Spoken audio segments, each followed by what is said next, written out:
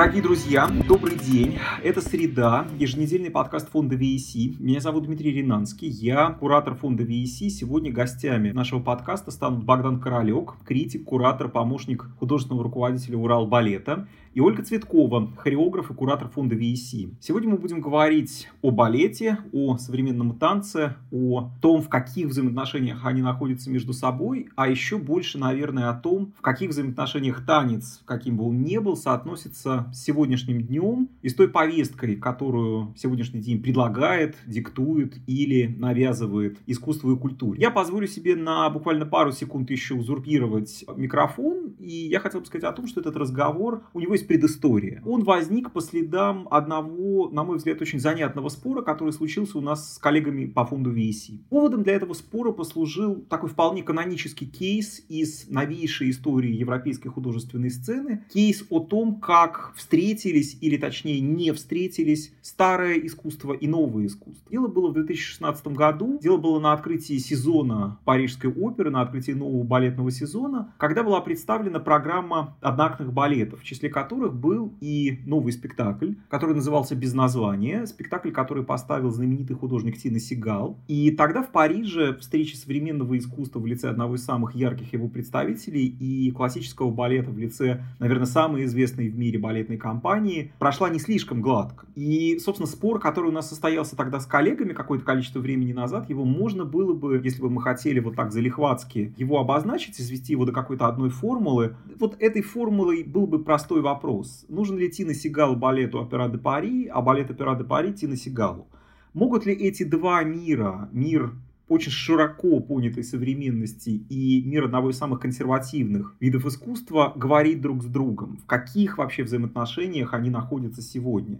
И должен ли реагировать классический балет на те вызовы, которые современная социокультурная повестка ему бросает? Но я бы предложил на самом деле вот как бы первый широкий блок для разговора, блок вопросов для обсуждения. На самом деле, мне кажется, что любой разговор, который происходит о балете на территории России, он страшно закономерен и страшно не случайен, потому что мы знаем, что балет исторически, интересно, кстати говоря, вот начать, наверное, разговор, почему так произошло, стал одним из символов России наряду, я не знаю, с Красной площадью, Мавзолеем и чем-то еще. Первый вопрос, который я хотел бы задать Богдану и Оле. А как вам кажется, почему балет стал одним из символов России? На самом деле у меня нет совершенно точного ответа на этот вопрос, или этому разговору можно было бы посвятить очень много времени. Но вот я прямо сейчас подумал о двух вещах. Во-первых, может быть это главное вообще, что проскальзывает в разговорах о балете, чего бы мы ни касались, и особенно в связи вот с так называемой новой этикой, которой мы еще сегодня много раз коснемся, что балет в первую очередь это искусство империи, что балет в первую очередь это искусство государственное, что оно когда-то при дворе конкретном французском, конкретного короля Людовика XIV было взращено, что король Людовик его своей волей искусство танцевания поднял как бы до высот других искусств и учредил специальную академию танца.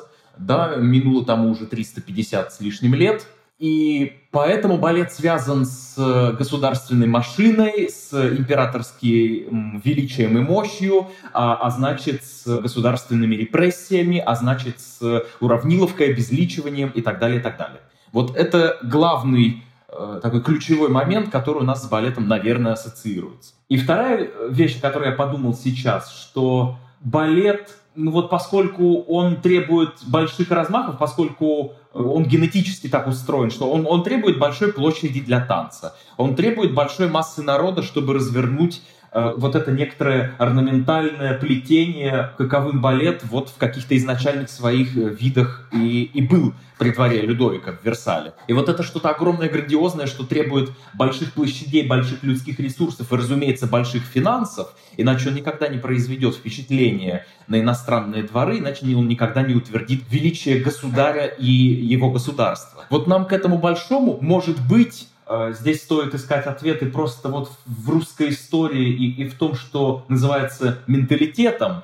Да, есть такая русская черта прикладываться к чему-то, что больше тебя. Есть такая черта, как бы хотеть быть рядом с чем-то большим, великим, мощным, что тебя защитит, но тебя же при этом может и покарать, и подмять под себя. Вот мне кажется, что балет в этом смысле и как олицетворение государства, и как сам по себе искусство очень мощное, массовое и дорогостоящее, он есть вот это вот что-то такое большое, мягкое, теплое и уютное, во что можно вжаться, под чье покровительство можно попасть. Но это как бы одна из идей, почему он в России так популярен.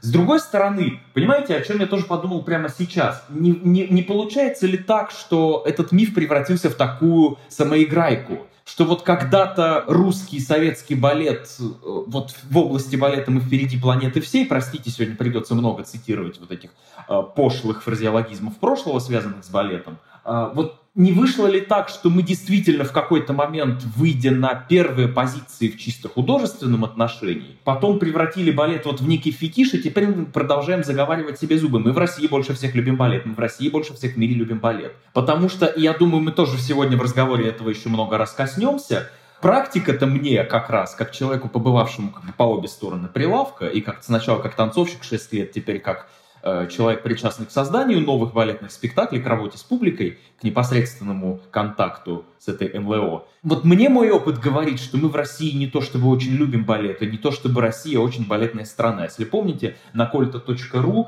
такой в профессиональных кругах, узких, московско-петербургских, произвел скандал разговор с Антоном Пимановым, который был озаглавлен «Россия не балетная страна». Но я под этими словами сегодня готов подписаться тоже. Ну, я, пожалуй, немножко сюда добавлю, так я полностью солидарна. То есть, мне кажется, конечно, балет как такой символ и знак власти еще очень сильно связан с вот этой эстетикой красоты, с вот этой как бы замерзшей, мумообразной, но такой как бы эстетикой, привычной для всех и для каждого, и для масс, которая не двигается. И, возможно, они тоже интересно как-то зависят друг от друга. Здесь, мне кажется, есть одна как бы любопытная мысль, которая связана... Я должен сразу сказать, что количество моих реплик я буду стараться в нашем сегодняшнем разговоре снижать к абсолютному минимуму, потому что, в отличие от моих уважаемых собеседников, я совершенно не являюсь специалистом ни в области балета, ни в области современного танца, а просто являюсь, как сказать, потребителем балета, являюсь зрителем балета в большей степени, скажем, чем современного танца. Но мне в голову пришла одна мысль, взгляд просто профана, не знаю, вот может быть Богдан как-то прокомментирует, да, которая как раз коррелирует с тем, о чем говорит Оля. Мне кажется, что,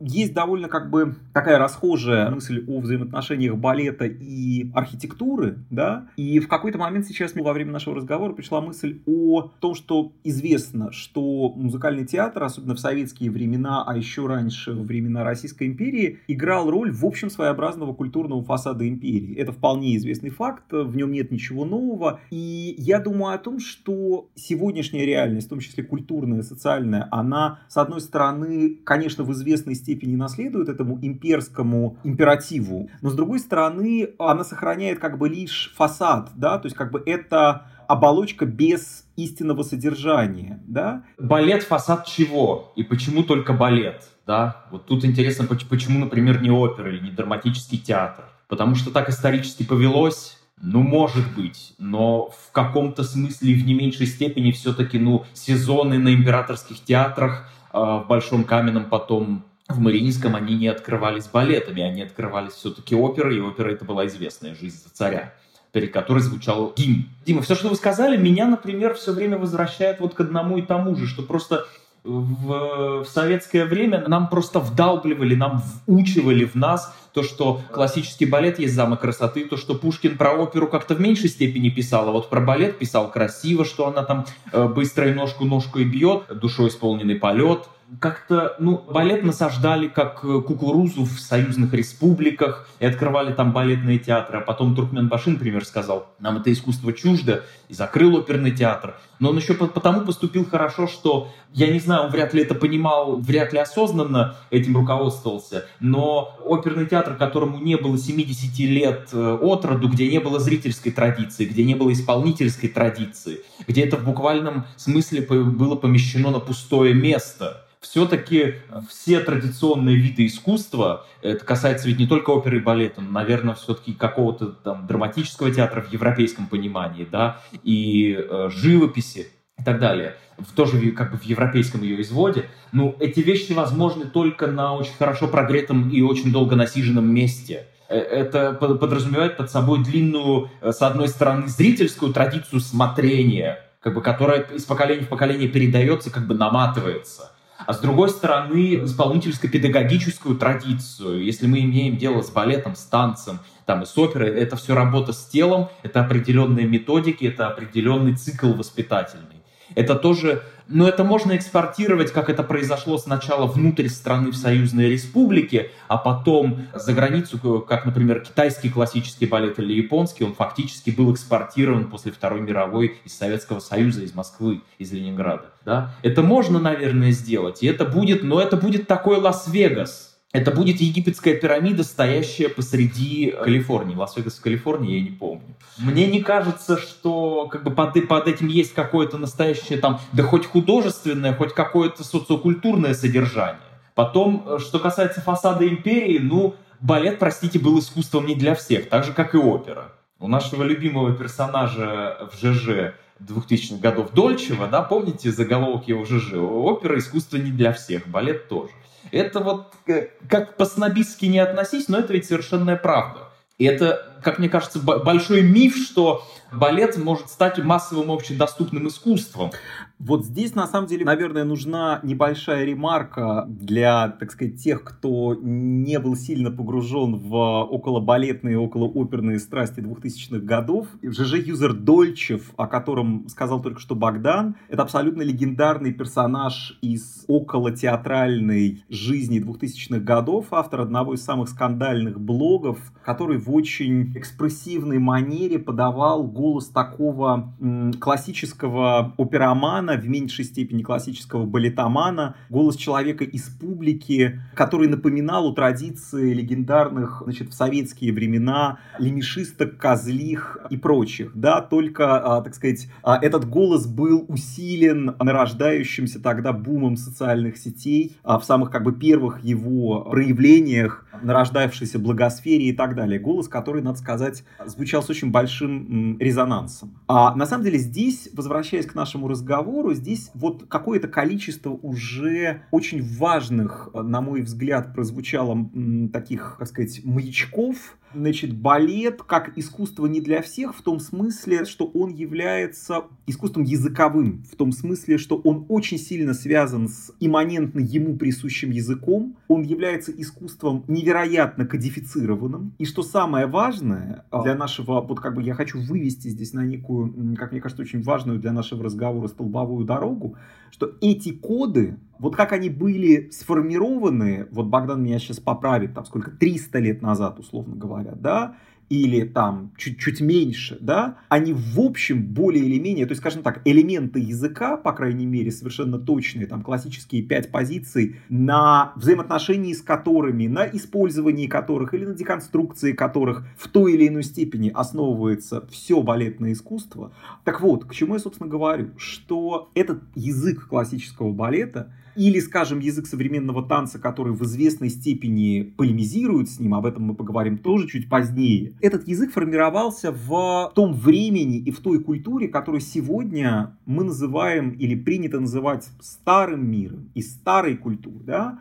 И мне хотелось бы сейчас поговорить о балете как знаке дивного старого мира, с которым, с одной стороны, мы сейчас наблюдаем повсеместно. Сегодня в газете «Фигаро» была опубликована статья о white supremacy в американской академической музыке, в симфонических оркестрах, история про blackface в балете Баядерка, история про blackface в опере «Аида» и в опере «Отелло», за которыми мы следим сегодня. И вообще, на самом деле, это все частные случаи, я накидываю, которые имеют отношение к теме нашего сегодняшнего разговора. Но мы так или иначе наблюдаем в последние дни, месяцы и годы этот жесточайший клинч между новым временем, новой этикой, новой культурой и между старыми реалиями и реалиями старого искусства. Я бы предложил, на самом деле, поговорить действительно про балет как часть того дивного старого мира, который как будто норовят сбросить с корабля современности. Я бы, наверное, уточнил, что балет не просто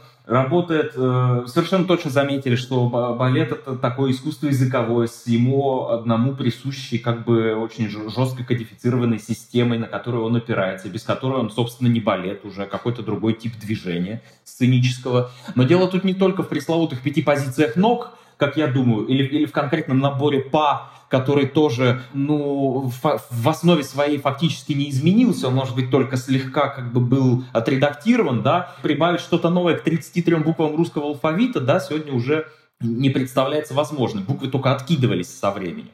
Да, но мне кажется, что здесь еще важна другая вещь, потому что балет, в принципе, за 350 лет своего профессионального существования, как нам это сегодня видится, мы, в общем, не видим, мы не знаем, для нас в тумане истории, в архивной пыли потонули там первые 200 лет его существования. То, что мы сейчас видим, да, это более-менее там тип спектакля и тип коммуникации зритель-зал, возникший там в последние 180, может быть, да, 150.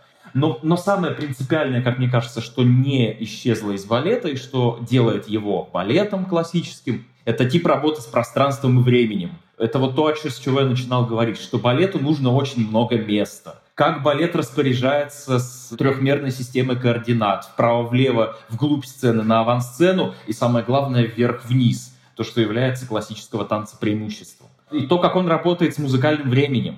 Вот эти самые важные вещи, то, как он работает, что это скорее всего, как бы центрально ориентированная композиция, даже если она не симметричная. Она предполагает достаточное расстояние между зрителем и сценой, иначе мы просто не поймем.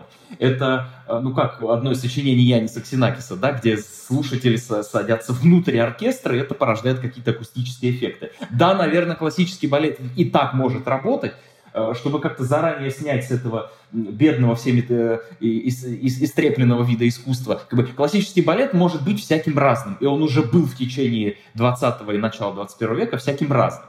Поэтому те, кто говорит о его неспособности к тому-то и сему-то в наступившем дивном новом мире, скорее всего, просто не видели, на что он способен. Вот понимаете? Но, скорее всего, в классическом балетном спектакле, да, мы, скорее всего, не посадим публику на сцену, и танцовщики между ними не смогут. Просто по одной простой причине, что для танца нужно место. И классический танец предполагает очень большой охват пространства вот в 3 осях. И потом здесь очень важный момент, на чем классический балет покоится. Здесь мы напрямую выходим, возвращаемся к теме власти. Но власть в классическом балете выражается не только в том, что король повелел создать, и император содержит при себе балетную труппу, и выводом на сцену 300 человек в шествии, которую ему написал композитор Минкус или композитор Прокофьев. Вот он показывает мощь государственной машины, выстраивает всех в такую пирамиду, причем буквально, визуально образует такую треугольную композицию в апофеозе спектакля. Но власть здесь еще выражается во власти хореографа, то, как он расщепляет пространство, то, как он им распоряжается, то, как он его сжимает и растягивает, и, соответственно, то, как он дробит, опять же, сжимает или растягивает музыкальное время. В этом это что-то близкое вот тому, что Борис Филоновский недавно высказывал по поводу понятия власти в музыке в академической, понятия композиторской власти. То есть традиционная академическая музыка, говорит Филоновский, тоталитарна не в том смысле, что вот есть партитура как жесткое предписание, и оно почти не дает исполнителю каких-то маневров, и поэтому вот в начале 21 века мы отходим куда-то в сторону партиципаторности, импровизации, чего-то. А вопрос в том, как композитор властвует над временем, это самое главное. То же самое в балете.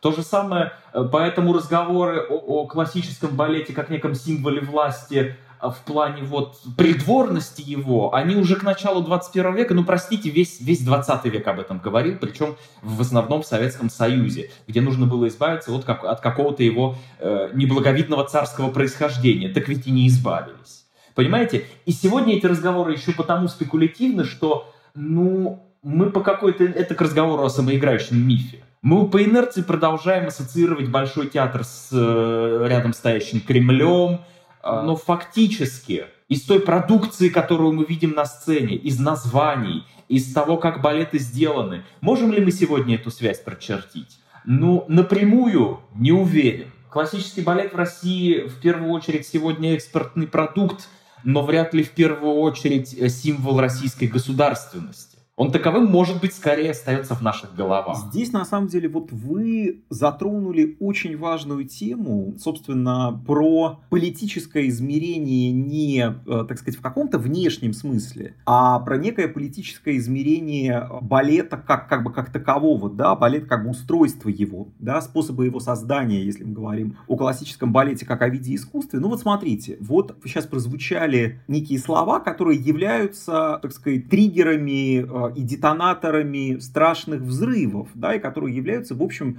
совершеннейшей красной тряпкой. Иерархия, иерархичность, власть одного человека, тоталитарность, да, я не знаю, огромная, монументальная, невероятно масштабная структура, которая, в общем, выстраивается одним человеком, да, которая выстраивается хореографом. Понятно, что вместе с ним работают художник, постановщик, композитор и так далее, но так или иначе мы знаем способ создания классических, не знаю, там, балетных спектаклей, которые остаются в репертуаре уже много, уже третье, по сути, столетие, которые так или иначе все равно сочиняются из хореографической структуры. То есть, как бы первый импульс задает хореограф. А в этом смысле, значит, повторюсь, иерархия, тоталитарность, власть и так далее, и так далее, и так далее. Значит, плюс, естественно, конечно же, как бы некая, я бы сказал так, нормативность, вообще нормативность в широком смысле, да, нормативность того, как должны выглядеть, какими физическими параметрами должны обладать балетные танцовщики. Нормативность как бы сценариев, да. Мы знаем прекрасно, что я здесь могу, так сказать, вот, может быть, вы меня поправите, но я просто апеллирую к своему зрительскому опыту. Я думаю, что более или менее все большие классические балеты можно свести к каким-то сюжетным нарративным формулам, да, которые так или иначе, значит, варьируются, да, и так далее, и так далее. Значит, вот все это вызывает чудовищное раздражение, чудовищное негодование и желание, так сказать, вот совсем с этим или попрощаться, или радикальным образом этот язык изменить, для того, чтобы он соответствовал как бы духу политическому, духу идейному, духу социокультурному сегодняшнего дня. И на самом деле я апеллирую, вот, собственно говоря, мне кажется, что здесь можно какой-то дать вполне конкретный импульс для нашего дальнейшего разговора,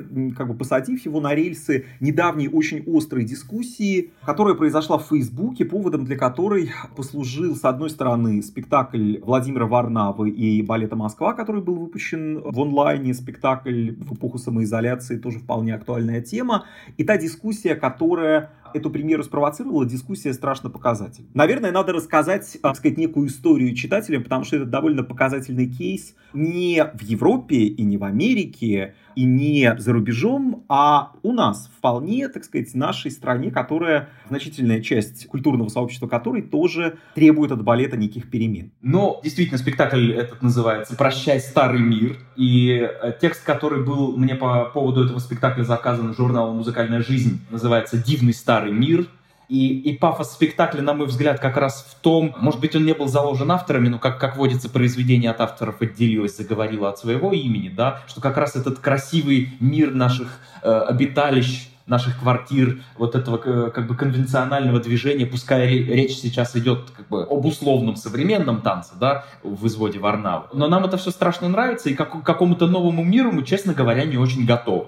Ну, во всяком случае, так мне видится этот спектакль. Дальше, действительно, по поводу этого текста, размещенного в Фейсбуке на моей странице, развернулась некоторая дискуссия, не очень маленькая и не очень большая, но здесь тоже показательно. Это не вызвало такие же масштабы, как, например, обсуждение каких-нибудь западных проблем. Это все равно были какие-то наши межкомнатные переговоры и перестукивания, которые, в общем, довольно быстро угасли. И вот здесь я, наверное, как-то шизоидно вырулю на боковую дорогу, потому что здесь возникает, по-моему, самый важный вопрос. А что мы вообще понимаем под классическим балетом с одной стороны, а с другой стороны под современным танцем? Есть ли в нашем профессиональном и в нашем как бы широком зрительском сообществе, я все-таки буду говорить здесь о зрительском сообществе, потому что, да, искусство не для всех. Но назовите мне реальный процент зрителей, которые ходят в оперный театр там хотя бы раз в год или хотя бы раз в жизни там были. Я уверяю вас, я знаю цифры по городу Екатеринбургу, потому что в этом городе я работаю в оперном театре, но в масштабах страны, уверяю, они точно такие же. Это мизерный абсолютно процент людей, которые, в принципе, вообще знают о существовании оперного театра и догадываются, что такое балет, опера, а тем более современный танец. Вот повторю, важный вопрос. Что мы вообще понимаем там? Ну вот начнем с классического танца. Вы, Дима, сказали, оговорка по Фрейду. Вы стали говорить о больших классических балетах. Тут нужно уточнить, что мы под ними понимаем, примерно десяток названий. Это условно «Лебединое озеро», «Спящая красавица», «Баедерка», «Щелкунчик» непонятно какой, потому что канонической версии 19 века не существует, и вообще не существует канонической версии. Каков поп, таков и Щелкунчик в приходе. Дальше что? Раймонда, в скольких театрах страны и мира она идет, в каких редакциях. Да? За рубеж я даже сейчас не беру, потому что все большие классические балеты там идут в весьма своеобразных версиях Рудольфа Нуреева, как правило. И появление там версий, пересаженных из Мариинского или Большого театра, это обычно некая скандальная акция. Вообще, все. Сильфида, Жизель. Что мы понимаем под большими классическими балетами? Это какой-то страшно узкий круг названий. Это несопоставимо больше ни с каким видом искусств. Под классической драмой 19-го, начала 20 века у нас корпус из сотен текстов. Под классической оперой 19 и 20 века мы понимаем сотни партитур. А здесь у нас что? Может быть, мы условно сюда можем приписать еще Бахчисарайский фонтан, Ромео и Джульетта. Я специально зациклился сейчас на конкретных названиях, чтобы просто очертить о чем мы вообще говорим с вами. То есть, получается, если мы хотим определить понятие классического танца, мы хоть как его привязываем к автору или к создателю, или к определенному балету? Скорее всего, да.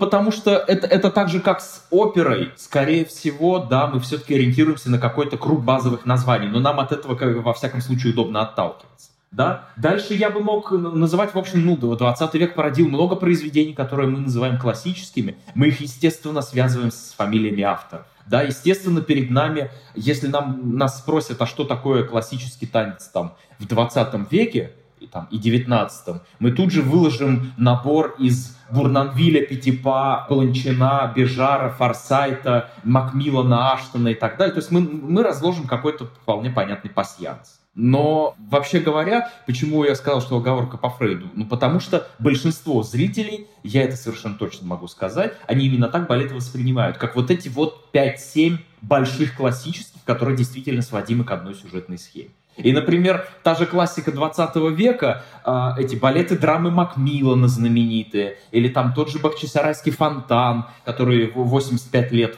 только что отметил своего бытования на сцене Мариинского театра. Да, 85 лет, это немыслимо. Они как-то в сознании людей на что-то как-то где-то откладываются, да и то спроси кого-нибудь из российских зрителей по поводу Макмиллана, скорее недоуменно пожмут плечами. Понимаете? Тут еще одна важная мысль. То, что, Оля, ты говоришь по поводу автора. В опере у нас есть фиксированная, например, партитура, нотная запись. Мы ее взяли, сыграли, и на нее сверху, как насадка, накладывается некая режиссерская интерпретация, она может быть какой угодно. В балете у нас нет фиксированного текста. У нас есть то, о чем Дима справедливо говорил, кодификация и некие базы, начала и основы, без которых мы не обойдемся, языковые, телесно-воспитательные, системные, пространственно-временные. Но у нас нету текста, потому что у нас нет ни одной в мире повсеместно принятой системы записи танца. Какие есть, они чудовищно затратные и громоздкие. Они везде локализуются на конкретных временных, как знаменитые записи Николая Сергеева, ныне хранящиеся в Гарварде, или на конкретных географических, как Лабонотейшн или другие системы записи. Общепринятых нет. Поэтому у нас каждое конкретное произведение хореографическое, оно же есть и текст, оно же есть и режиссерская интерпретация. В этом большая проблема. В этом и простор для разнообразия, и большая проблема. Разнообразие для будущих творцов, потому что каждый новый Щелкунчик, каждый новый Ромео и Джульетта — это миллион новых возможностей. У нас в лучшем случае есть канонические партитуры, то есть, опять же, музыкальная нотная запись. С другой стороны, у балета есть в этом смысле привилегия, которой нет у оперы. Опера не может взять симфоническую музыку, приписать к ней слова и спеть ее. То есть мы знаем случаи, когда к балетам приписывали оперные слова, но я не буду эти опыты комментировать. Балет имеет большую привилегию брать музыку, не написанную для балетной сцены, и использовать ее. И это, начиная с конца XIX века, стало, как говорится, мейнстримом.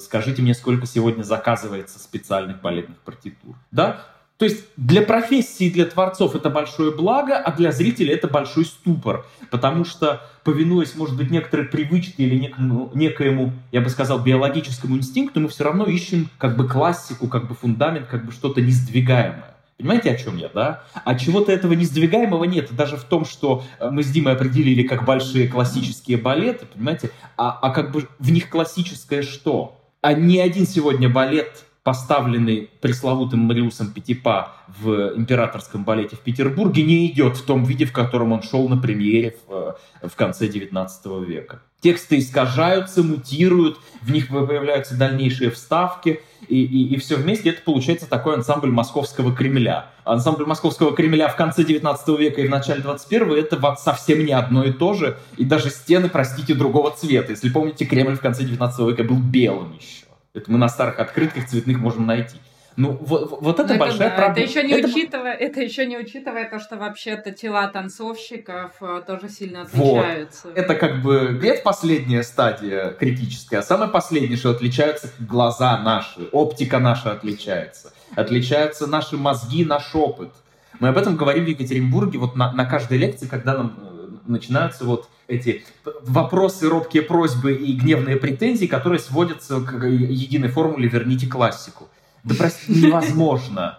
Невозможно, даже если бы мы сегодня воскресили динозавров, ну, мы бы уже, они бы вымерли в сегодняшней среде, и мы бы с ними уже не имели такого же контакта, как древние люди. Мы пользуемся сегодня 5G интернетом, сжигаем 5G вышки по ходу дела, летим в космос на кораблях Илона Маска, заказываем еду через интернет и получаем вообще все физиологические удовольствия с помощью интернета, но мы при этом требуем зрелища, как в 19 веке. Ну, простите, у нас уже мозги другие, у нас глаз другой.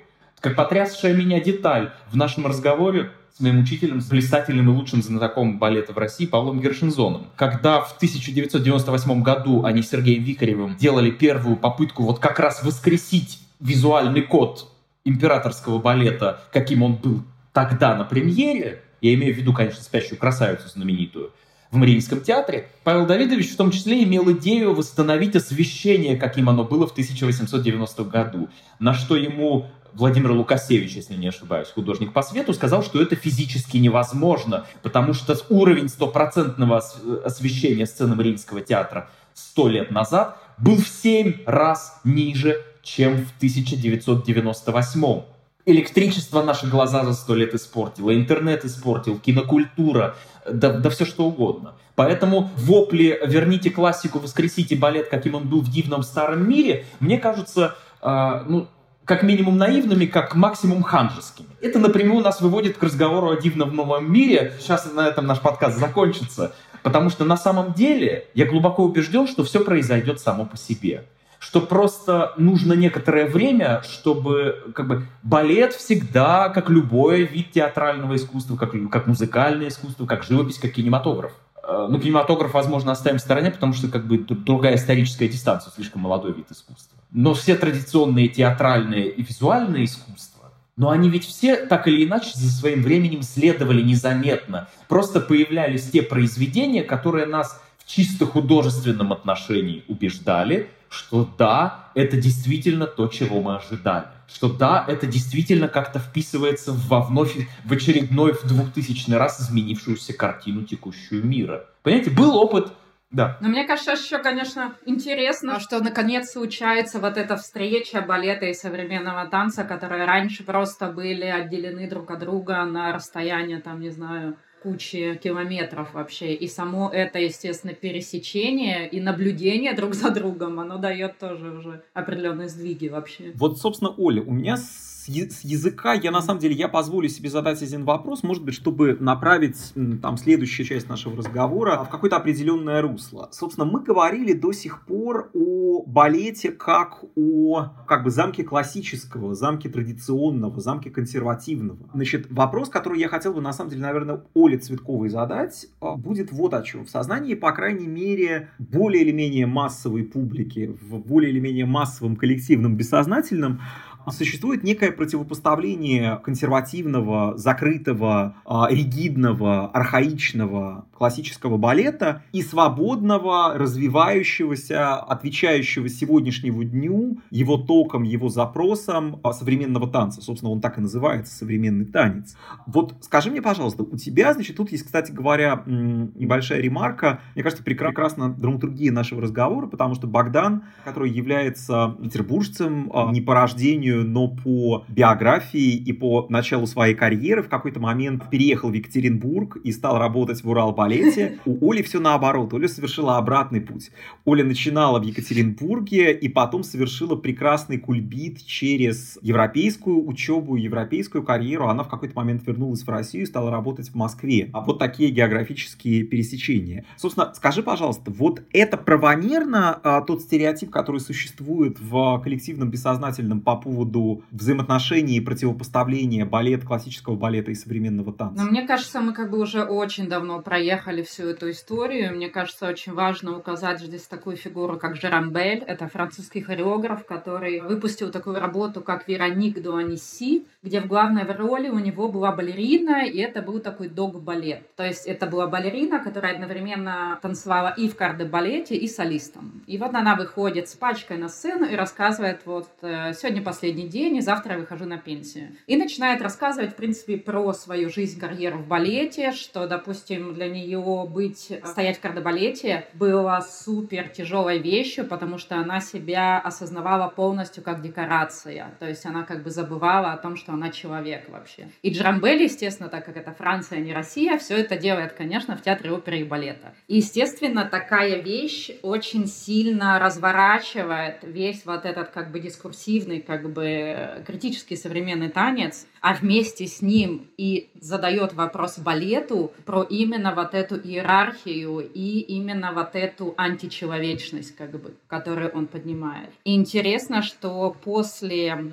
как бы таких вещей уже, мне кажется, пропала вот эта какая-то бесконечная осажденность и война этих медиумов, потому что если мы посмотрим с самого начала, то они вообще развивались параллельно, что это очень странно. Я помню, когда я только начинала в России, когда критики балетные, потому что в современном танце не было критиков, утверждали, что в современный танец идут те, у кого что-то не вышло с балетом, не взяли, не пошло, не получилось. И на самом деле это абсолютный мираж, потому что когда ты занимаешься современным танцем, ты с детства занимаешься другими техниками. Это техники расслабления, это техники заземления, а не техники оси и направления наверх, как в балете вообще. То есть, мне кажется, если честно, это очень сложный вопрос, потому что современный танец — это вообще страшное слово, потому что каждый подразумевает под этим что-то свое. То есть поэтому уже у нас есть и не танец, и посттанец, и ритуал. То есть каждый пытается как-то назвать то, чем он занимается, потому что у нас нету вот этой общей точки отсчета, в общем-то.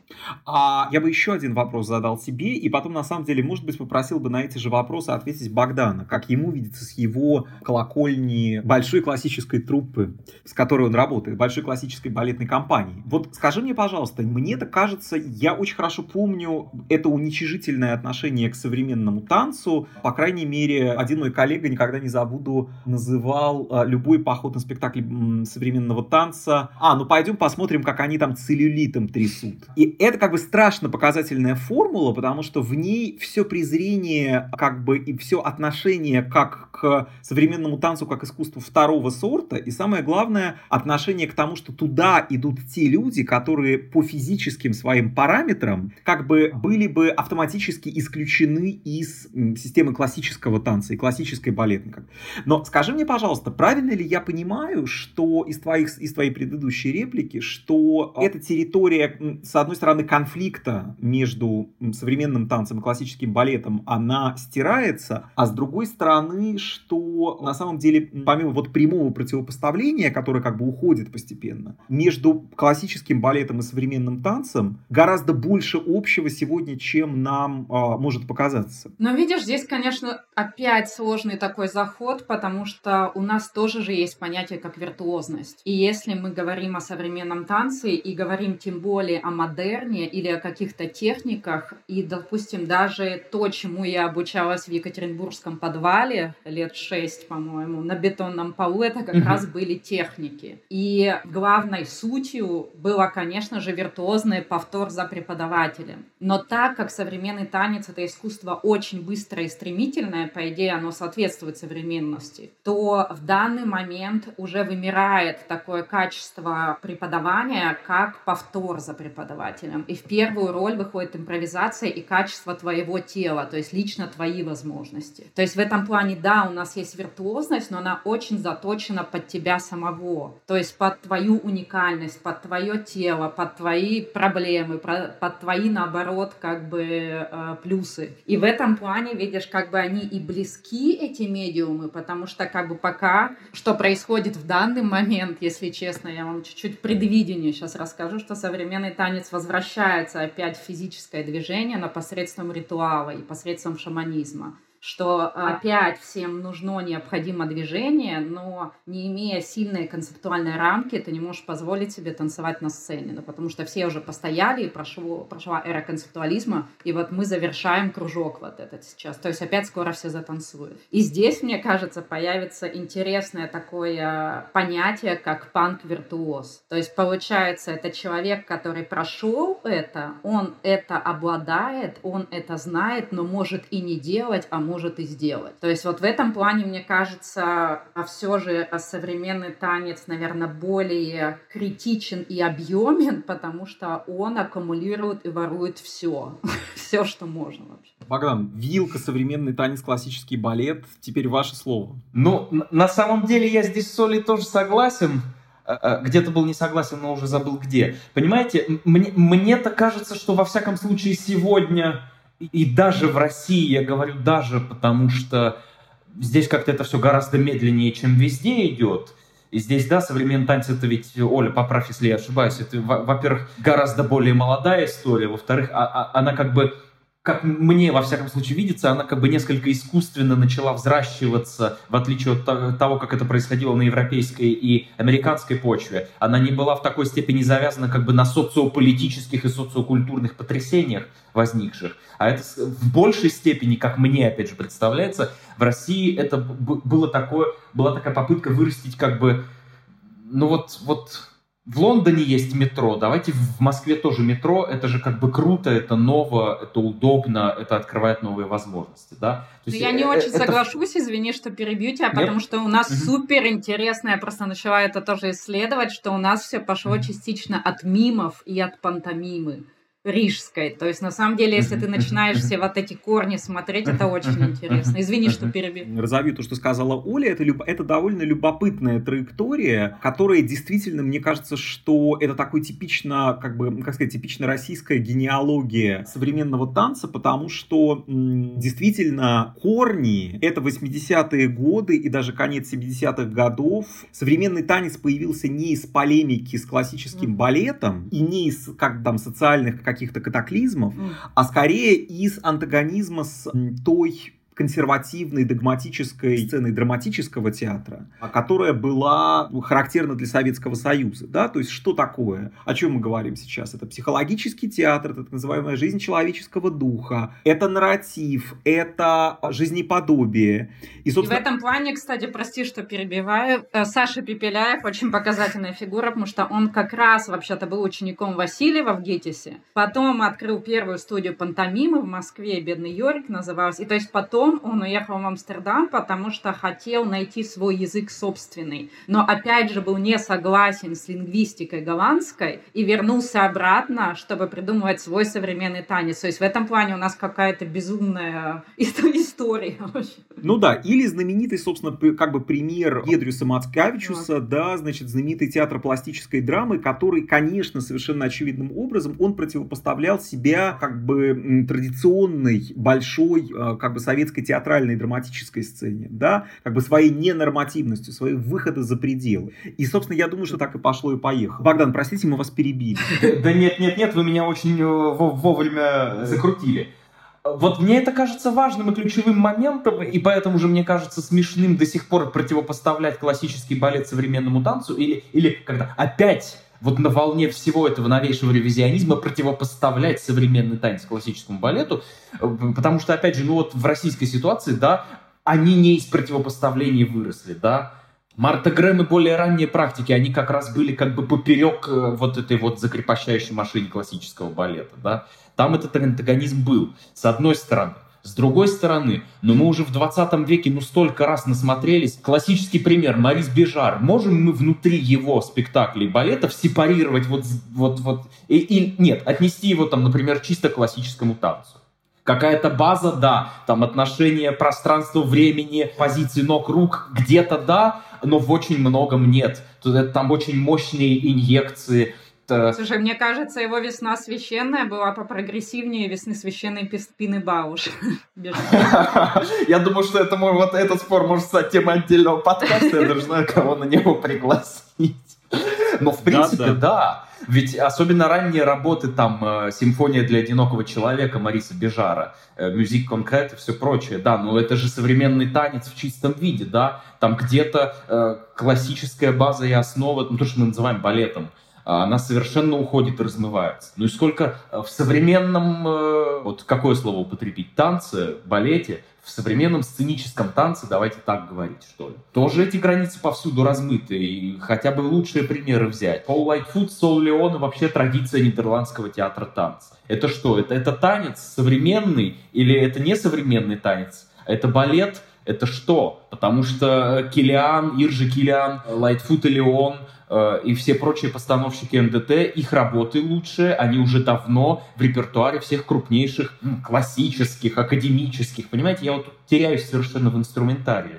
И не дали, как в феврале месяце с одним польским молодым композитором Александром Хмелевским, у нас был такой большой, бурный, музыкантский по преимуществу компании, огромный спор. Мы общались, как ни странно, без переводчика, но первое, что ее зацепило за ухо, из чего спор начался, говорит: Богдан, зачем вы столько раз употребили слово академическое и классическое? Это же совершенно невозможное странное деление. У нас в Польше уже никто, там, композиторскую работу никто не делит, что сейчас я сяду, напишу симфонию ленинградскую или московскую, и она прозвучит в большом концертном зале, а вечером я, стыдливо прячась от портрета Шостаковича, пойду, значит, лобать в баре с друзьями какой-нибудь джаз. Ну, как бы у нас уже давно такого нет, уже все давно на одном поле. Так в сфере сценического танца, предлагаю вот этот термин ввести и утвердить, да ведь то все то же самое. Вот Екатеринбургский театр оперы и балета, как он тогда назывался, балетная труппа в 2015 году первыми в России включает в репертуар балет знаменитых Лайтфута и Леон, который называется «Step Light».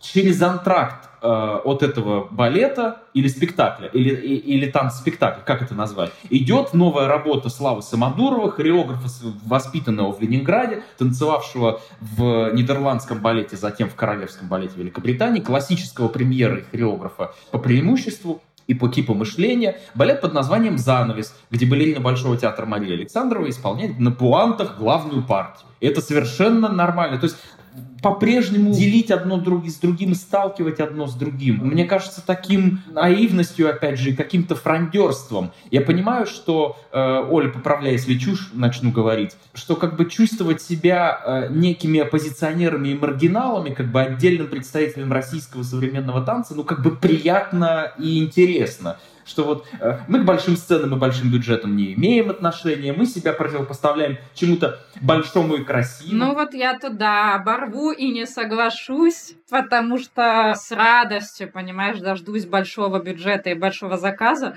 как хореограф. Но, понимаешь, в России не приходят. То есть вот это тоже интересно. Ну, в России не приходится ровно потому, что этот вид искусства имеет очень противное слово в своем названии — современный.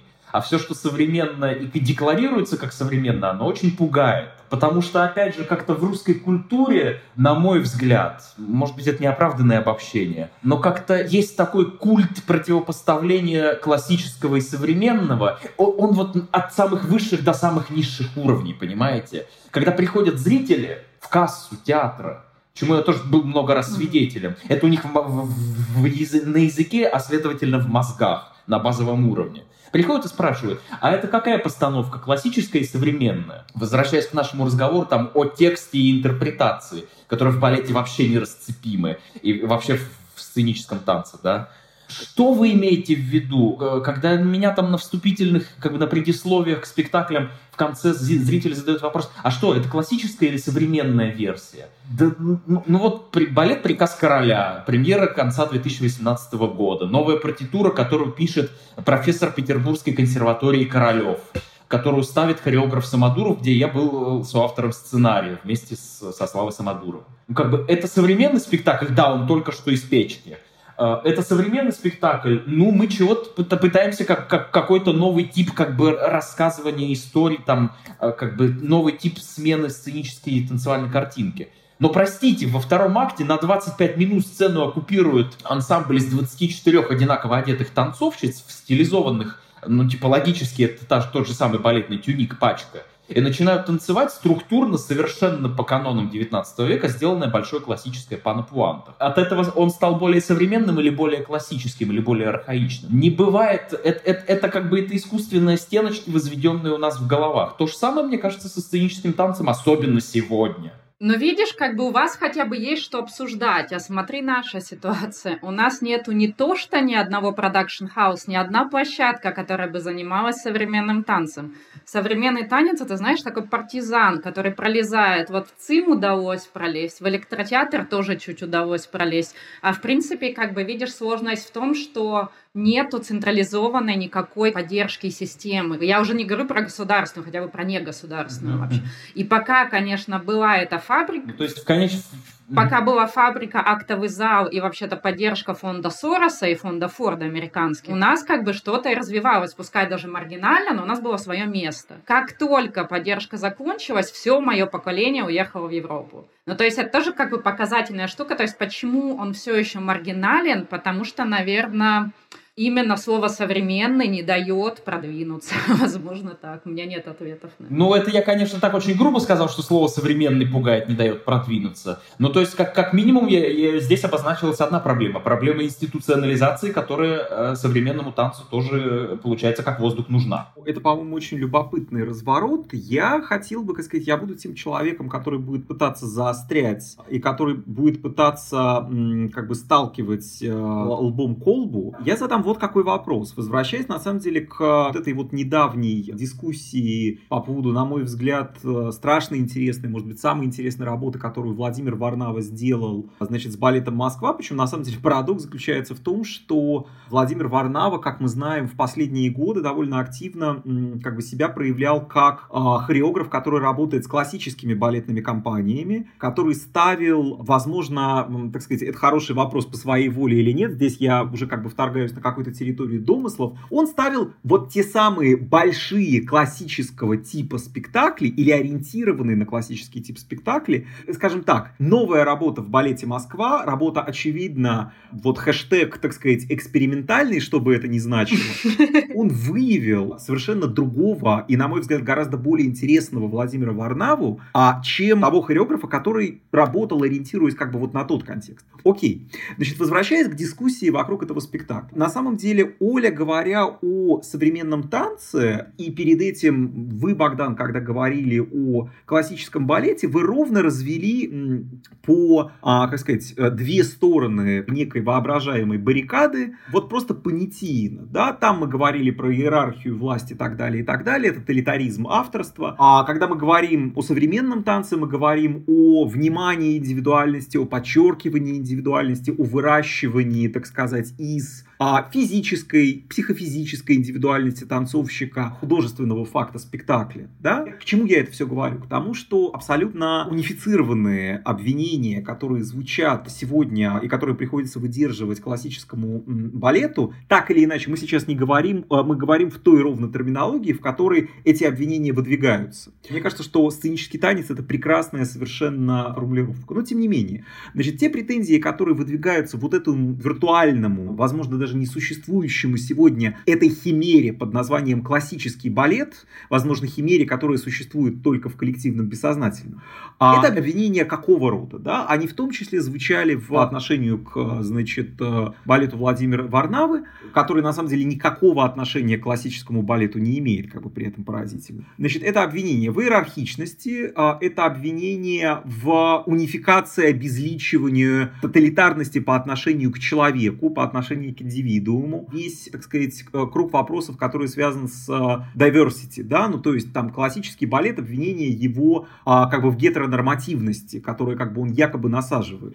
Вот и дальше это отдельный совершенно разворот этого разговора. Это все, что связано с как бы репрессивностью классического балета и репрессивностью системы образования в классическом балете, да, образование танцовщик. У меня вопрос к вам вот какой. Что бы вы на эти обвинения ответили? Как все-таки человек, который находится скорее по ту сторону баррикады, который имеет отношение к балету? Сейчас ко мне вопрос. Давай, да? Богдан.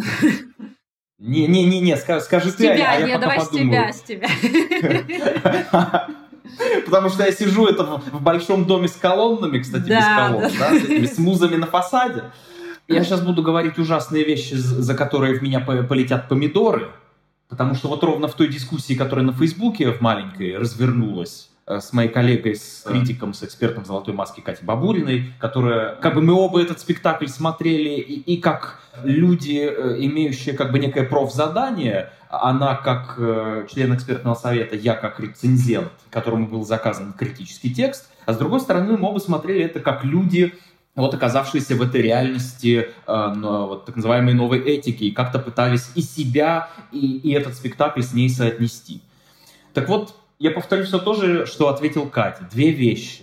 Понимаете, объективация, в которой обвинили, например, хореографа Варнаву за то, что танцовщица, значит, появилась там, как было сказано, значит, в нижнем белье, каковое на самом деле представляет собой танцевальную униформу, а дальше дискуссия разворачивается. Нет, а я вижу это как нижнее белье. Но вот тут вопрос как бы глаза смотрящего.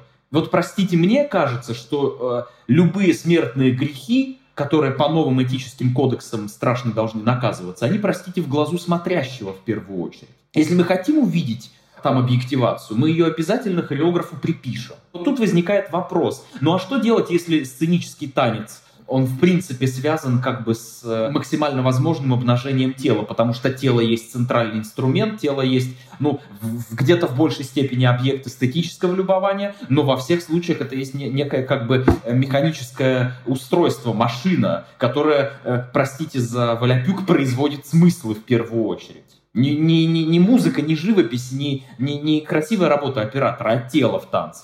В танце, как бы, извините, нужно танцевать. К вопросу о терминах. Да? Вот как нам в связи с этим быть с вопросами танцевальной униформы? А вопросы обнаженного тела сразу вызывают вопрос как бы внешней формы, цвета кожи, того, сего и прочего. То есть, мне кажется, это во многом вопрос смотрящего. И здесь как бы важно не выплескивать младенца вместе с водой.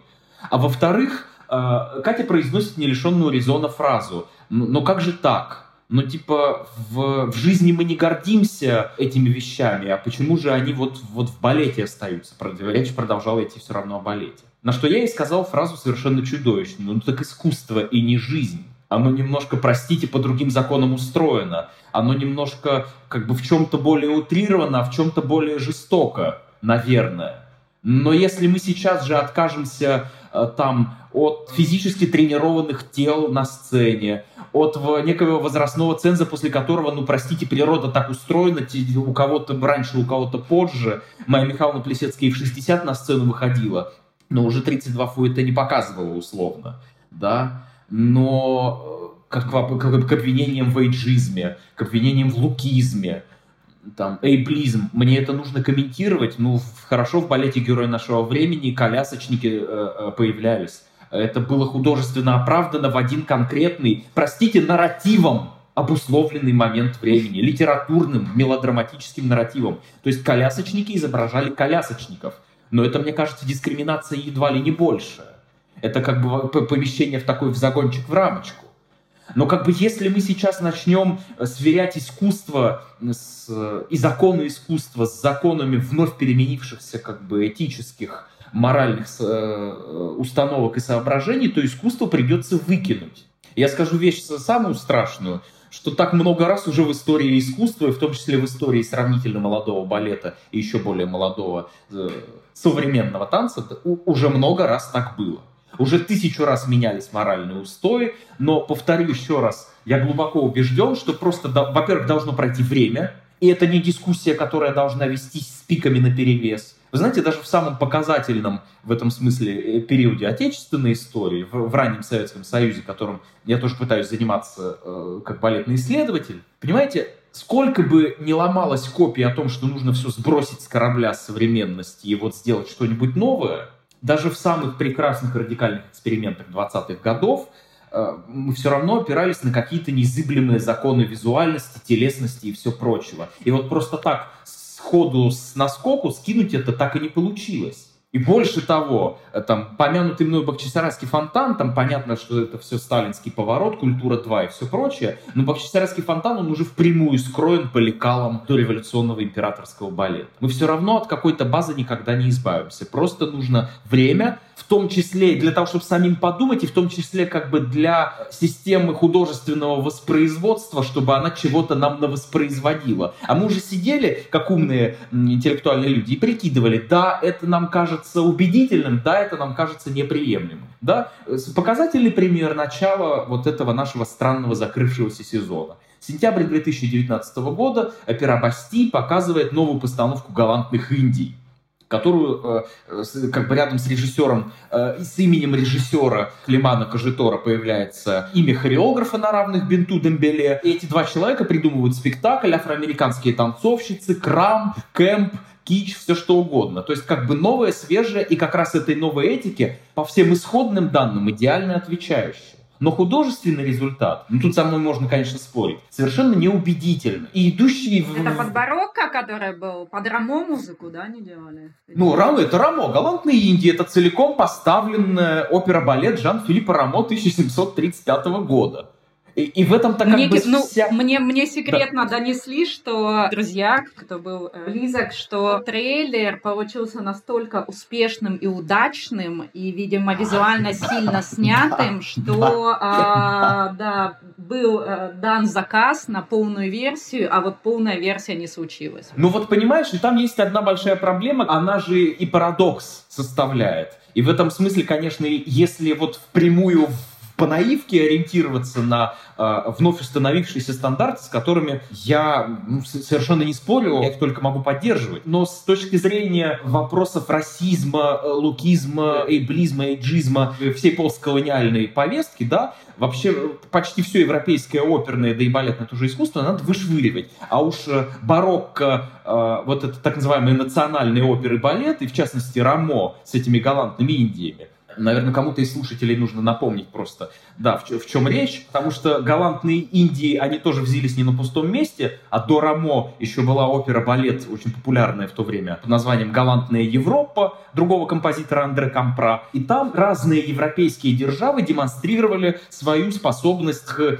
изящным чувствам, к любви, вот как это в разных странах происходит. Это и обозначалось словом «галант». И вот потом все начинается опера-балет Рамо, божества войны приходят и говорят: Европа моя территория, здесь мы будем воевать, любви здесь не место, поэтому Венера посылает своего сына Амура, чтобы он показал, что в дальних странах Земли вот есть люди, которые любить и чувствовать, и крестьянки чувствовать умеют. И вот они летят к индейцам в Северную Америку, к перуанцам, к туркам, которые были, кстати, в галантных Европах и так далее.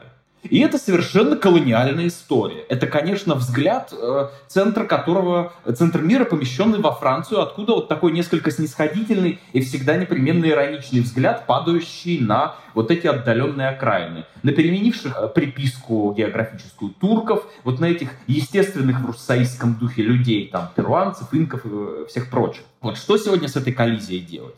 Ну хорошо, парижские постановщики после действительно очень эффектного, но 4-минутного ролика выводят вот какие-то свои идеи афроамериканских совершенно прекрасных танцовщиков, но только там музыки на 3 часа и 15 минут больше. И вот это вот, черт подери, колониальная вот эта вот повестка, колониальный нарратив. с которым совершенно непонятно, что делать, ничего не происходит. Я понимаю, что я, как человек балетный, я текстоцентричный человек, но там и танец, выплеск энергии, он был эффектен на протяжении 4 минут. Но Слушай, большая мне сцена, кажется, большое музыкальное время, оно требует текстового, прости, я думаю, что заполнения. А его-то как раз и не случилось. Я это все к чему? Вот как бы попробовали, покусились с годными средствами, а не выстрелило. Ну, значит, нужно просто ставить, и тогда, глядишь, мы к чему-то где-то ключ найдется, отмычку найдем. А вот так вот кричать, что давайте в «Унесенных ветром» перекрасим в духе Сергея Эйзенштейна героиню в белый цвет, или там присовокупим музейную табличку, что это искусство отражает нравы своей эпохи. Ну, мне этот шаг, который сделали коллеги, скажите мне, на каком ресурсе с «Унесенными ветром», да, это тоже несколько наивный шаг. Но понятно ведь, что любое искусство несет, как муху в янтаре, следы своей эпохи. И отдельно оговаривает, что это фильм, относящийся к определенному, давно пройденному нами моральному этапу развития человечества. Это несколько наивно. Мы, может быть, искусство прошлого ровно потому и смотрим, что знаем, что это что-то одной ногой стоящее в прошлом зацементировано, а другой ногой пытающееся дотянуться до нас. Оля, я тебя перебил, прости. Да, я помню, я хотела влезть, знаешь, с какой просто важной штукой про крамп. Это тоже очень интересно, вот эта эстетизация, потому что это же очень сильный танец, который был революционным и исполнялся на улицах, и он реально был действенен. И как только его, естественно, эстетизируют и выносят как бы в театр оперы и балета, конечно, начинается очень много вопросов, потому что это что ж тогда апроприация, в общем-то, и вопрос к этому большой. Но с другой стороны, видишь, вернемся даже к Варнаве, к его работе бедному. А там штука была в том, мне кажется, что он мерцал между медиумами. И даже у меня было очень много вопросов насчет белья танцовщиков. Не с точки зрения объективизации, а с точки зрения, ну сколько можно уже телесных трусов. Ну уже как бы 30 лет Россия танцует в телесных трусах и в телесных топиках. И у меня вопрос, а почему вы их не можете снять? Ну или одеть другой цвет. То есть видишь, вот эта вот привычка, что мы как будто бы голые, как будто бы обнаженные, она вот меня, допустим, еще сильнее задевает, чем все проблемы с объективизацией. Ну, типа, есть куча цветного белья, почему телесное? Давай. Вот у меня тут 2 встречные реплики. Понимаешь, если бы они разделись, стали голыми, согласись, это сегодня тоже было бы уже наивно. Но уже сегодня ты совсем голым телом, даже в нашей несчастной стране, пуганой, пугливой, никого бы не прошиб и не удивил. Как мне кажется. Но Поэтому мне кажется, гораздо честнее было бы действительно надеть цветное белье. Это это уже все проехали. Давно, да. Конечно. А с третьей стороны ты тоже эстетизируешь проблему и говоришь о цветном. Хотя мне кажется, что это как раз самое правильное решение проблемы. Не нужно ничего имитировать, понимаешь? Это может быть одна из самых больших проблем всей сферы сценического танца в России, да и то, что мы сейчас все видели на Западе тоже. Мы имитируем, мы не выражаем, мы изображаем. Да, но с другой стороны, это тоже интересно, потому что, смотри, да, я еще оказалось, что я сейчас была в жюри «Золотой маски» и посмотрела какие-то вещи, и в большем случае провинциальных работ там просто везде телесное белье, и просто и мне уже больно было лично.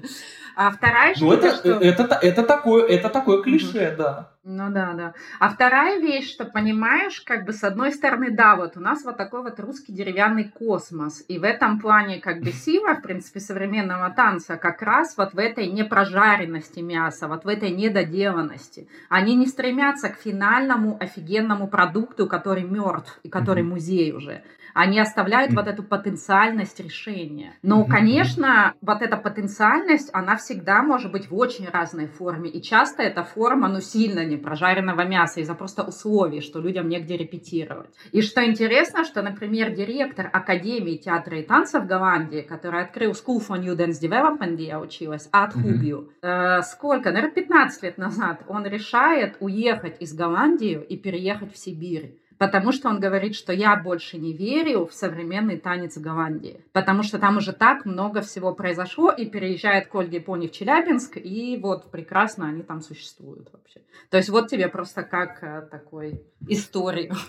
романтическую. Что в этом плане, да, когда я приехала в Челябинск... Ты меня навела на очень важную мысль, понимаешь, о дожаренности и недожаренности. Является ли это к вопросу о зрительском восприятии, да, и о каких-то ожиданиях так называемого широкого зрителя, в том числе и от балета, да, и от сценического танца вообще. Является ли как дожаренность и какой-то идеал, а что мы под ним тоже, опять же, понимаем, является ли он обязательным условием существования сценического танца, да, как формы театрального искусства? Красота была бы, на мой взгляд, в том, мы в Екатеринбурге, сколько нам хватает сил, бюджета, фантазии, мы пытаемся на этом пути идти, понимаете? Красота была бы в том, что мы бы просто производили, опять же, производили новое, заказывали новые партитуры, даже если, не даже если, а прекрасно при этом зная, что это не навеки, что через 100 лет, скорее всего, не будут танцевать «Приказ короля», сколь бы это ни была прекрасная хореография, и сколь бы блистательную музыку не написал Анатолий Александрович Королев. Ставить новое. Дальше уже произойдет естественная осадка. А мы, Оля, ты лучше скажешь, в какой степени как бы в твоей сфере, но в классическом балете мы все живем уже много столетий в концепте набора шедевров.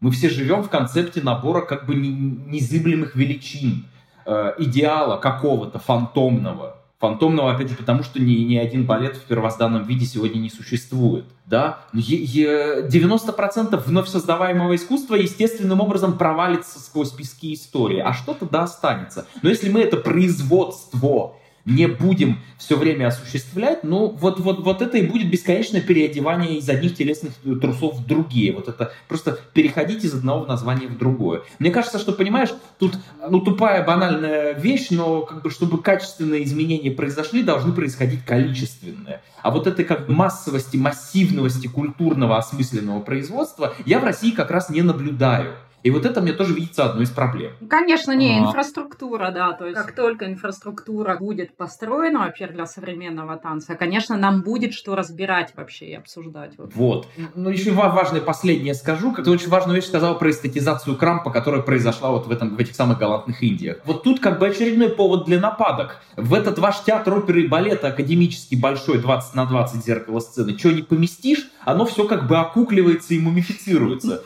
Так что же нам с этим делать? Это же большая проблема. И в этом смысле театр оперы и балета видится большим злом. Вот нам надо друг к другу идти-то? Надо нам идти друг к другу или нет? Вот вопрос. Да нам надо идти друг к другу, но это опять же вопрос. 42 раза разные позы перепробуем, прости, 43-ю найдем удобную, удачную, приносящую нам обоим удовольствие и художественный результат. Но это же пробовать надо. Это к разговору уже про то, нужен ли Тино Сигал. Время закончилось. Вот, послушайте, я вот, собственно говоря, хотел, как сказать, вернуться к самому началу нашего разговора, к вот этому конфликту, который на самом деле, вот как мне кажется, даже следует из нашего сегодняшнего разговора, за ходом которого я наблюдал с большим интересом. Собственно, мне кажется, что одна из ключевых тем и сюжетов, на которые мы вырулили, что это восприятие, с одной стороны, классического балета, повторюсь, как чего-то ригидного, архаичного, закостенелого, тоталитарного и так далее, и так далее, и так далее. Это проблема как бы не самого жанра, а его восприятие. Это проблема, которая лежит в зрительном зале. Мне кажется, это довольно важный сюжет, который связан вот с чем. Даже те примеры, о которых говорил Богдан, и даже о тех внутренних процессах, которые происходят, с одной стороны, в классическом балете, и в современном танце, и вообще в том самом сценическом танце, до которого мы в конце концов договорились,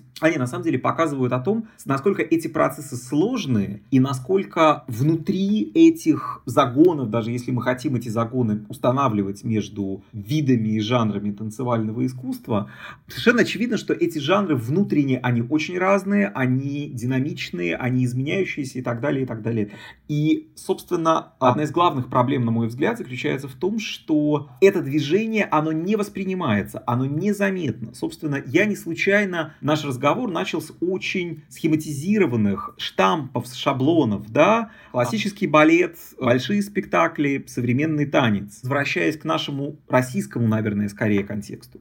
Известный факт, об этом писал в свое время Павел Гершензон, которого мы не раз сегодня упоминали, писал в книге диалогов с Владимиром Гаевским, говорил о том, что в свое время для, скажем, Сьюзан Зонтак посещение театра Джорджа Баланчина и спектаклей Баланчина было важной насущной потребностью, да, и она видела в спектаклях Баланчина нечто очень важное, что было нужно ей как интеллектуалу, да, как человеку, который в том числе говорит, думает, размышляет о современности. Собственно, вот какой вопрос. Я не могу вспомнить, при всем при том, что в России за последние годы происходило очень много важных вещей на территории больших, вот я даже сейчас буду говорить намеренно, да, опять же, так сказать, огрубляя, больших академических театров, в которых есть в том числе танцевальные компании, происходили какие-то очень важные события. В частности, на территории, скажем, Урал-балета, да, все последние спектакли Славы Самодурова.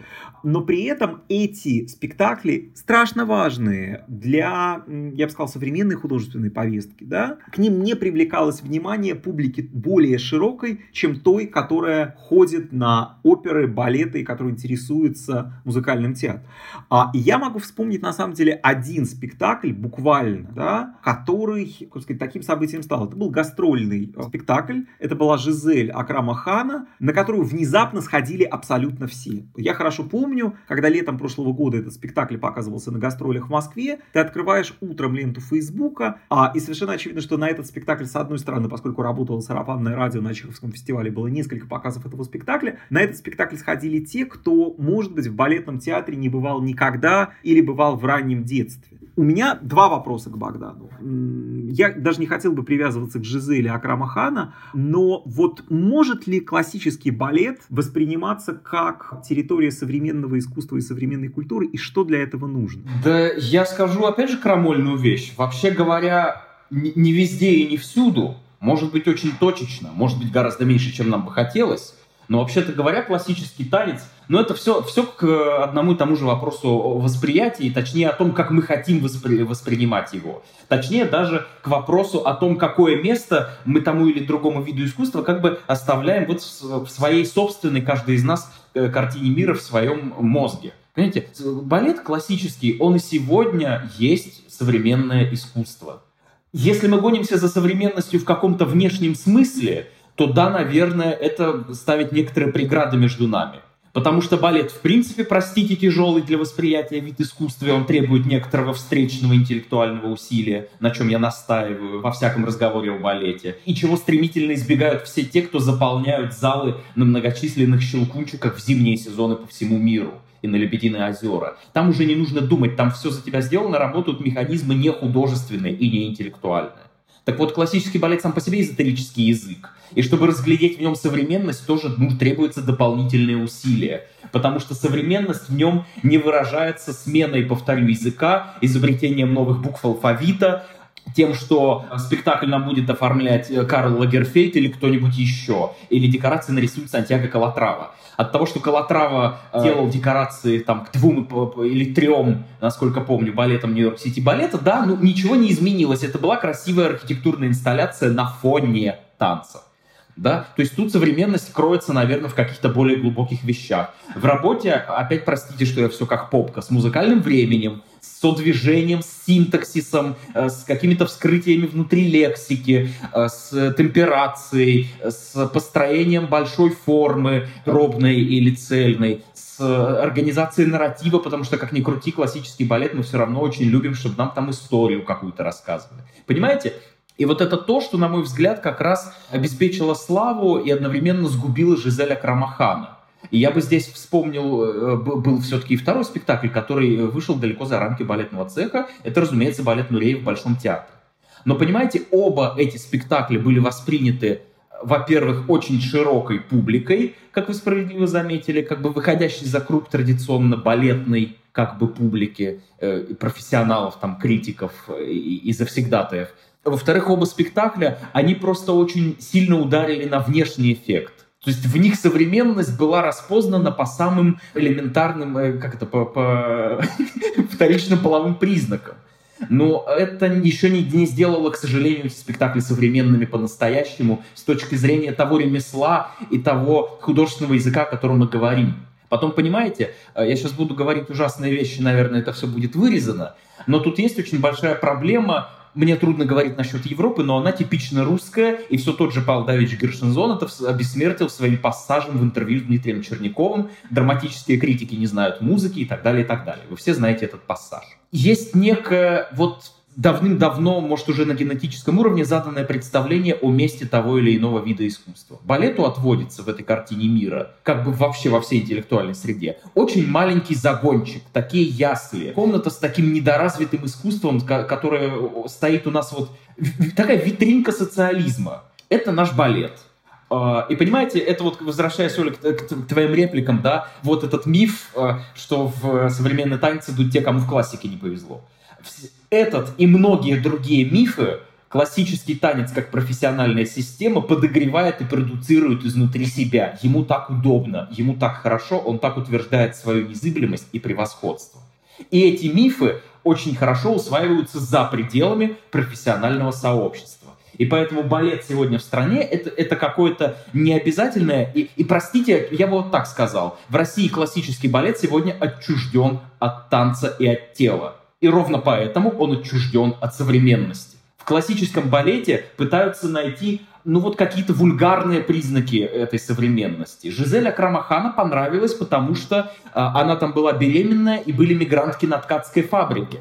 И есть очень выдающиеся наши русские знаменитые интеллектуалы из других областей, которые восхитились тем, что во втором акте велисы были подняты на пуанты, и это означает оторванность от быта. Но эту художественную функцию пуанты выполняют, к сожалению, последние 180 лет, и началось это примерно во времена Жизели, той самой, которую мы считаем большой классической замшелой. Понимаете, это тотальная какая-то рассинхрония и неспособность наша, или нежелание, я не знаю, скоординировать во времени и, например, поставить Жизель Акрам-Ахана на одну планку с привезенным в те же дни в Россию спектаклем Саймона Стоуна «Три сестры», или с тремя сестрами Сьюзен Кеннеди, или с тремя сестрами Кристофера Олдена в Урал-опере. Спектакль, которым я лично тоже горжусь, что он вышел у нас в России. Даже не у нас в Екатеринбурге, а у нас в России. Там с премьерами Дмитрия Чернякова, с явлениями в области кино и того же современного танца. Если бы мы эту Жизель поместили в какой-то максимально широкий контекст, мы бы поняли, что ее чисто эстетическая, художественная и, в конце концов, смыслоприбавочная стоимость не так уж, извините, велика. И так происходит со всем. Вот повторю, мне мысль кажется самой важной сегодня, что классический танец отчужден от тела, от танца, и поэтому отчужден от современности. Мы ее ищем как бы в вывеске. Здесь современная или нет? Понимаете, консервативная так называемая публика, она хочет видеть вывеску классическая. Ага, тогда пойду. И в этом, кстати, парадокс, что иногда люди, очень предвзято относящиеся ко всем новшествам в искусстве, иногда с открытыми глазами и свежими мозгами способны воспринять действительно нечто новое в том же балете или в других видах искусства. Более того, мне кажется, что точно так же эту мысль можно просто зеркально продлить. Точно так же люди, которые находятся в жадном поиске пресловутой современности в искусстве, они точно так же не способны разглядеть ее в каких-то истинных ее проявлениях. То есть, условно говоря, порог для входа, для того, чтобы опознать то или иное произведение как современное, оно обладает некими специфическими свойствами. На самом деле, в этом смысле история со спектаклем «Нуреев» Кирилла Серебренникова, она в высшей степени показательна. Понятно, что на восприятие этого спектакля довольно сильно повлиял политический контекст, и я абсолютно убежден в том, что действительно отношение к этому спектаклю как к выдающемуся, значительному, заметному факту нашей художественной жизни, с одной стороны, связано с политическим контекстом преследования выдающегося русского театрального режиссера. Парадокс заключается в том, что ценители современного искусства, которые восторгались балетом «Нуреев», мне хотелось задать им вопрос. Потому что по всем видовым признакам это беллетристичное, нарративное, жареное, в смысле экспресс-газеты, желое абсолютно искусство. Связано с фигурой знаменитого мирового персонажа. Да, абсолютно. То есть история, которая имеет отношение скорее к журналу «Караван историй», нежели к, я не знаю, какому-то контексту современного искусства или контексту современной жизни. В этом есть как бы некий действительно парадокс. Чуть-чуть по новой этике так, что на самом деле моя самая любимая фраза, что такое есть современный художник, это художник, который либо выпадает, либо не совпадает с современным временем. Да, совершенно верно. И у меня в этой связи, Дима, еще к вашей реплике было дополнение, что сколько раз мы убеждались, в том числе и в Российском музыкальном театре в последние годы. Вот буквально вчера нам снова показывали «Королеву индейцев», Персила, Курендиса и Селлерса, что современность мы очень часто можем найти как раз в очень старинном искусстве. В этом смысле там тот же Рамо мне представляется благодатной почвой, и тут вопрос в том, какие ключи мы находим, какими отмычками открываем. То есть мы уже один раз поняли, что просто вывести на сцену Лос-Анджелесское гетто, этого недостаточно, чтобы вскрыть Рамо как современное произведение. Но и наоборот, сколько раз мы видели парадоксы, что внешне очень как бы консервативные постановки, в которых нет костюмов троек, голых людей или современного танца даже, да, они как раз гораздо больше говорят об искомой современности, чем многие как бы радикальные произведения, а Олина фраза это абсолютно в точку. Если будете меня резать, оставьте только фразу про отчуждение балета от тела и танца, уж очень она мне понравилась. Мне кажется, это какой-то прекрасный финал для нашего сегодняшнего разговора, потому что я думаю, что он может быть продолжен. И действительно, пример спектакля «Королева индейцев», он в этом смысле в высшей степени показателен, потому что я напомню просто нашим слушателям о том, что это спектакль, который, с одной стороны, сделан по старинной барочной опере, но дело не в этом. Это спектакль, который предоставляет довольно обширную почву для разговора о том, насколько современным может быть архаичное. Вот просто приведу один простой пример.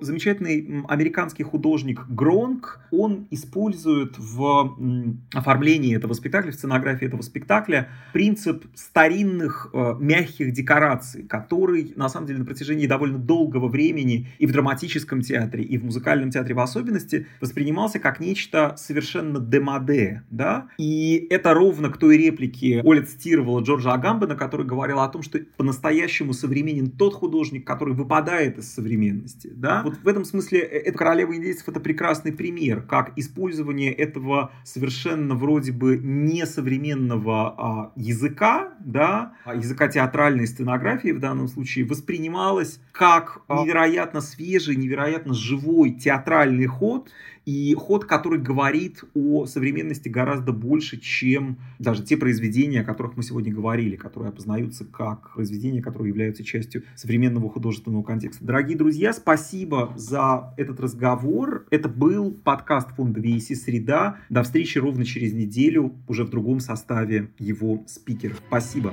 Спасибо.